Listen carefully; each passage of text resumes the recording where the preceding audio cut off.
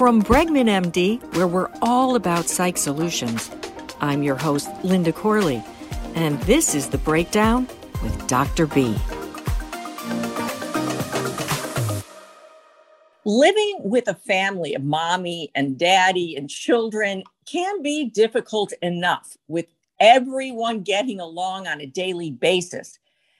It's pretty hard, but let's imagine throwing in a few more complexities into the mix. Well, today we're going to discuss blended families.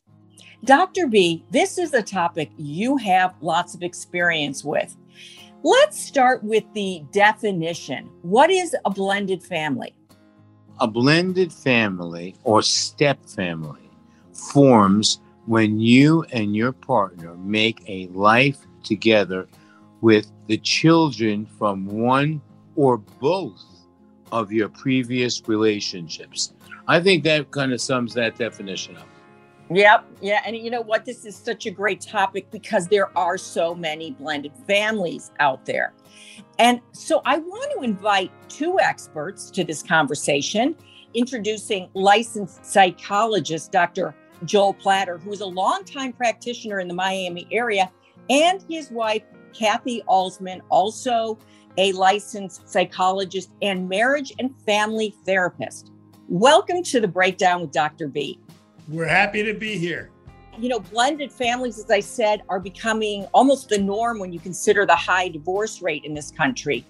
You know, there are a lot of wonderful things. I want to start off with positive here. There are a lot of wonderful benefits to a blended family. In fact, my daughter, who sort of inspired this conversation today, she just told me a couple of weeks ago how blessed she felt growing up with two fathers, two mothers. She always felt more parents the merrier. And you know what? That just warmed my heart. What are some of the positive aspects to a blended family? In today's world, especially, the more love that we can generate, the better it is for everybody. For children that are on the edge in terms of with parents that may not be paying attention to them, may not be taking care of them in the way that we would like to see, to have somebody come into the situation that's ready to do that is a wonderful thing. I think a specific example of that is I've heard from more than one parent with a difficult teenager that just as you're about to kill them, they get to go to the other parent, and there's breaks in the relationship that can be helpful. And what about the only child from one relationship suddenly, gets dropped into maybe a larger family? She finally gets to have a sister, a brother, and all that is great. I like that concept of being open-minded, okay? In other words, that's really what I hear, what we're all saying is, somehow the case the family's open-minded to change. Step families can be more purposeful. Biological parents need to be too, but step families, if they're at all aware, they're going to have to sit down and talk about how is this going to work? How are we going to parent? And that consciousness is a good thing. When I was divorced and became a blended family, I, many years ago, didn't think to research this. But when I was looking at some of the articles here, a lot of therapists recommend before you get married to plan a blended family. In other words, really consciously think about mine, yours, and ours. I think that's a critical point. I mean, I look at that with any relationship. Absolutely. In terms of whether the person is entering into a relationship that they actually want and meets their criteria. And of course, I work with people on developing criteria about what they want. But that being said, I think that it's a critical point to look at somebody entering into a blended family, to look at whether that's what they want, because there's a lot of people who are like, I don't want to be with somebody who has kids, and I don't want to deal with exes, and I don't want to deal with a kid that's not my biological child. And then they, for whatever reason, they find themselves on the threshold of entering into a relationship like that. And that can be problematic. People have a tendency to romanticize it. I mean, people do that in relationships anyway, don't You're right, like it's the Brady Bunch. Yes, exactly. I think as a therapist, part of the job is to disabuse them of that romanticism, because that just gets in the way of a positive outcome. So you recommend sitting down, first of all, consciously accepting, is this a good idea for me? Once they say, yes, this is going to be wonderful, what are some of the points when you sit down at the table? What would be some of the points that you want to lay out in terms of rules that you think would be advantageous to getting somewhat like the Brady Bunch? Number one, lower your expectations. It's not like just put in the microwave for a minute and instant Brady Bunch. It's hard work. And there are a lot of competing forces. There are exes involved. There are conflicting loyalties that a lot of people have.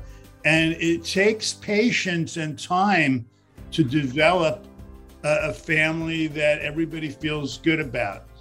Not that that can't happen. That can definitely happen. It's definitely a reasonable goal. But everybody has to understand that it takes time, and you have to kind of work at it systematically. And time is in years, because I think people go in, of course it will take time. We'll have this down in 3 months. And you're talking about years building a family and a marriage. Dr. B, let's get into some of the common challenges. What would be your top two to a blended family? I get in the office with all the real problems, okay? Because a lot of the people the kids that I saw, came from the hospital, because I was chief of psychiatry at Miami Children's for 10 years. So on the cases we would deal with, the kids were really, some of them, they came from the hospital, needed special care. I really try to enforce a lot of limits, okay? That's what I would do.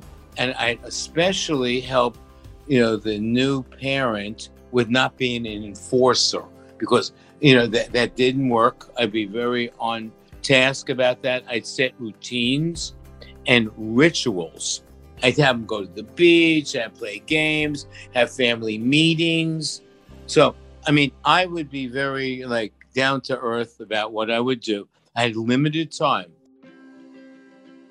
Well, the concept of the parenting duties and having good boundaries around that, I think, is very critical. We work to help people find their footing around parenting issues, with the emphasis being on the biological parent kind of being in charge, and the biological parents. And the step parent or the parent that's coming in, it's not that they don't have parental kind of duties and authority, but they have to sit in the back seat regarding the biological parents. And that's, I think, critical, especially in the beginning stages of working with a blended family. And the biological parent has to be persuaded into giving the step parent some power, which can be difficult. Your own biological child, it can be more difficult than people think to turn over some of the power to a step parent. And biological parents who are only looking after their children and not looking after the relationship and what it's like to live in a house with a child that's not yours, that's going to create trouble. The biological parent has to allow the step parent in. And let's also mention that it's stressful for the children to be open to the idea of somebody who's not the biological parent developing parental responsibilities. And if that can happen in kind of a synergistic way, that's a win-win for everybody, so much the better. And we try to help them with that. Joel, I really agree. The individual that's not the biological parent stepping in there needs to really be mature. It's a big deal to have to deal with that in a not reinforcer role, but supportive role. I would think step number one and challenge number one would be difficulty in accepting a new parent. So what would the protocol be? What would the wording, the mother of this child, this is not my daddy, I don't want this man to live with us. What do you say, doctors, to a child or to a mother, and how you sit down and have this conversation so there is acceptance in the future? Well, number one, and be honest, you're right. I'm not your dad. Okay. But mom and I are together now, and let's see what we can do about it. First things first, you can't let children control be in charge of the family. You can't let children be in charge of, what kind of relationship you have or you don't have. So yes, he's not your daddy, but I love him, and we're going to be together, and we're all going to live together, and we're going to figure it out. Throughout that process, the responsibility of the person coming into the family to try to build a bridge to that child and make a relationship with that child. And that's where the patience is very, very important, because it may not go well in the beginning, even if both people are willing to do that. And that was certainly my personal experience, because we are a blended family. My stepson and I, we love each other. We're close, but in the beginning, it was there was some rough waters to pass through. He was 6 when we got together and 8 when we got married. He was very verbal, so it could all be talked about, but it was a process. Bonding is so important, but it sounds much easier than it actually is. Give me some of your bonding techniques or bonding tips. I think that's different for every family. I worked with a family once where the son and the father started playing ping pong, and it allowed them both to get out the aggression that was present in the relationship and have a bond around ping pong. Yeah, I would say have fun, but one very important concept is meet the child where the child is. Don't set an agenda where, I'm going to take him to Miami Dolphins games. The kid might not like football. The kid may, want to listen to hip hop music. So you do that with the kid, or play video games. Figure out where the child is at and go there, rather than set an agenda for the child that they just may not want to follow. I think some of the things that are good for families in general, like let's have family dinners, let's regularly do low stress things together, that's even more important in the step family situation. Any last minute tips that we can leave our listeners with? I'm just going to reiterate the go slowly, because I've seen good families with good relationships crash and burn because they weren't willing to wait a few months to move in together. I once had a 10-year-old say, my mother is making an inappropriate choice and I intend to misbehave until she changes her mind. That was not a good time for that couple to move in. This is the way we get great results, by having integration of psychiatry and psychology to do, conjoint therapy to help patients. And I think other people, if you listen to this, would understand this is what works. Yeah, I think this is the time in your family that if you're going to do therapy, this is the time. Before things get out of control, like I said at the beginning, planning is very important. And I want to thank you too for joining us and giving us all this wonderful advice. Hopefully we've helped some families out there today. Thank you. Thank you, guys. Thank you for having us. From Bregman MD, you've been listening to the latest episode of The Breakdown with Dr. B. If you'd like more information or to speak to one of our top psychiatrists, just head to our website at bregmanmd.com to book a telepsychiatry visit from the comfort of your home. Hope you've enjoyed our latest podcast. Catch you next time.